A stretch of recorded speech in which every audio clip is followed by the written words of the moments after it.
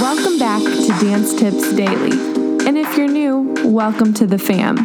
I'm your host, Danny Albertina, and this is the podcast where I read to you, with the author's permission, of course, short and sweet dance excerpts on topics such as choreography, performance, mental health, physical health, nutrition, education, and more. Bonus episodes released the first of every month featuring exclusive one-on-one interviews with those who keep our dance community alive. If you're ready to spend a little time getting a little better each day, let's dance in. This is episode number 380 featuring differentdrummerdance.com. Do professional dancers need wellness? It's September 15th, 2021, and we have a Wellness Wednesday tip for you here at Dance Tips Daily. Let's dance on into our blog, written by Katrina Cohe. As I was wrapping up my Dancer Wellness webinar last month, a very keen dance educator asked during our Q&A time, "Do you think professional dancers need wellness tools?" My answer was a swift and automatic yes. I went on to explain that professional dancers are often the worst at implementing, let alone identifying areas where they need wellness tools.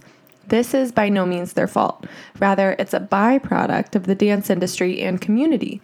I pointed out earlier in the webinar that wellness skills and tools are not things that are typically taught in most dance classes.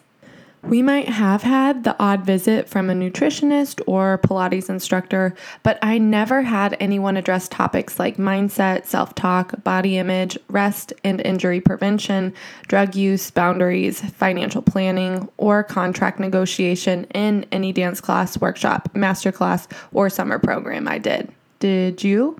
Insert crickets. I'm guessing not.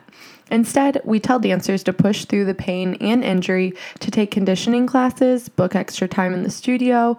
We look away when they take up smoking or just give up on eating. Well, not you, gentle reader. I know you'd never do those things, but I mean the dance industry as a whole. So, as a dancer, progress from class to pre-professional training to companies and professional life, they have a slew of not-so-healthy habits that they think got them to where they are, until they crash and burn, or just can't take it anymore because they never learned and no one ever taught them anything different. All of that was behind my immediate and resounding answer of yes, professional dancers need wellness tools. And since you're here reading this, you should know that I have tons of resources to help dancers and dance teachers implement and develop a wellness practice. You can also hear and learn more about dancer wellness, why it's so important, and what you can do to help your dancers be happier and healthier by watching the Dancer Wellness webinar replay. Stay tuned. I'm passionate about sharing these tools and getting them into the hands of dancers and teachers. So keep in touch and stay well. Thanks so much to Katrina Cohe, the CEO of differentdrummerdance.com, for giving us permission to share her insightful blog with y'all today. I know I certainly haven't been at a dance convention or workshop or masterclass summer program that talked about mindset, self-talk, body image, rest and injury prevention, drug use, boundaries, financial planning, or contract negotiation. But I would definitely love if there were options for that, especially the financial planning, contract negotiation, and self-talk.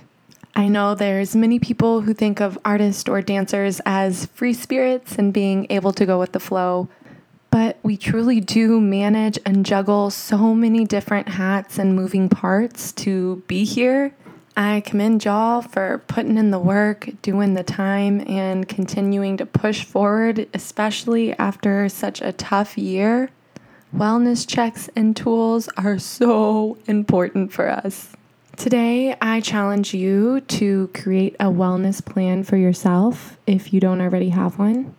Even taking just small steps daily can help in a year's time. For example, if you just drink 1 cup more of water per day, that times 365 is 365 more cups of water than what you would have had the last year. Or if you're an affirmation person and affirmations work well for you, waking up and starting each day with an affirmation. Journaling is something that really helps me. I know I've mentioned this on the show quite a bit. If you'd like to share your wellness practice, feel free to reach out to me at Dance Tips Daily. Would love to feature you on the Instagram.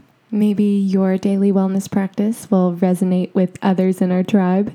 That said, that's your short and sweet tip for the day. I hope you enjoyed, and as always, happy dancing.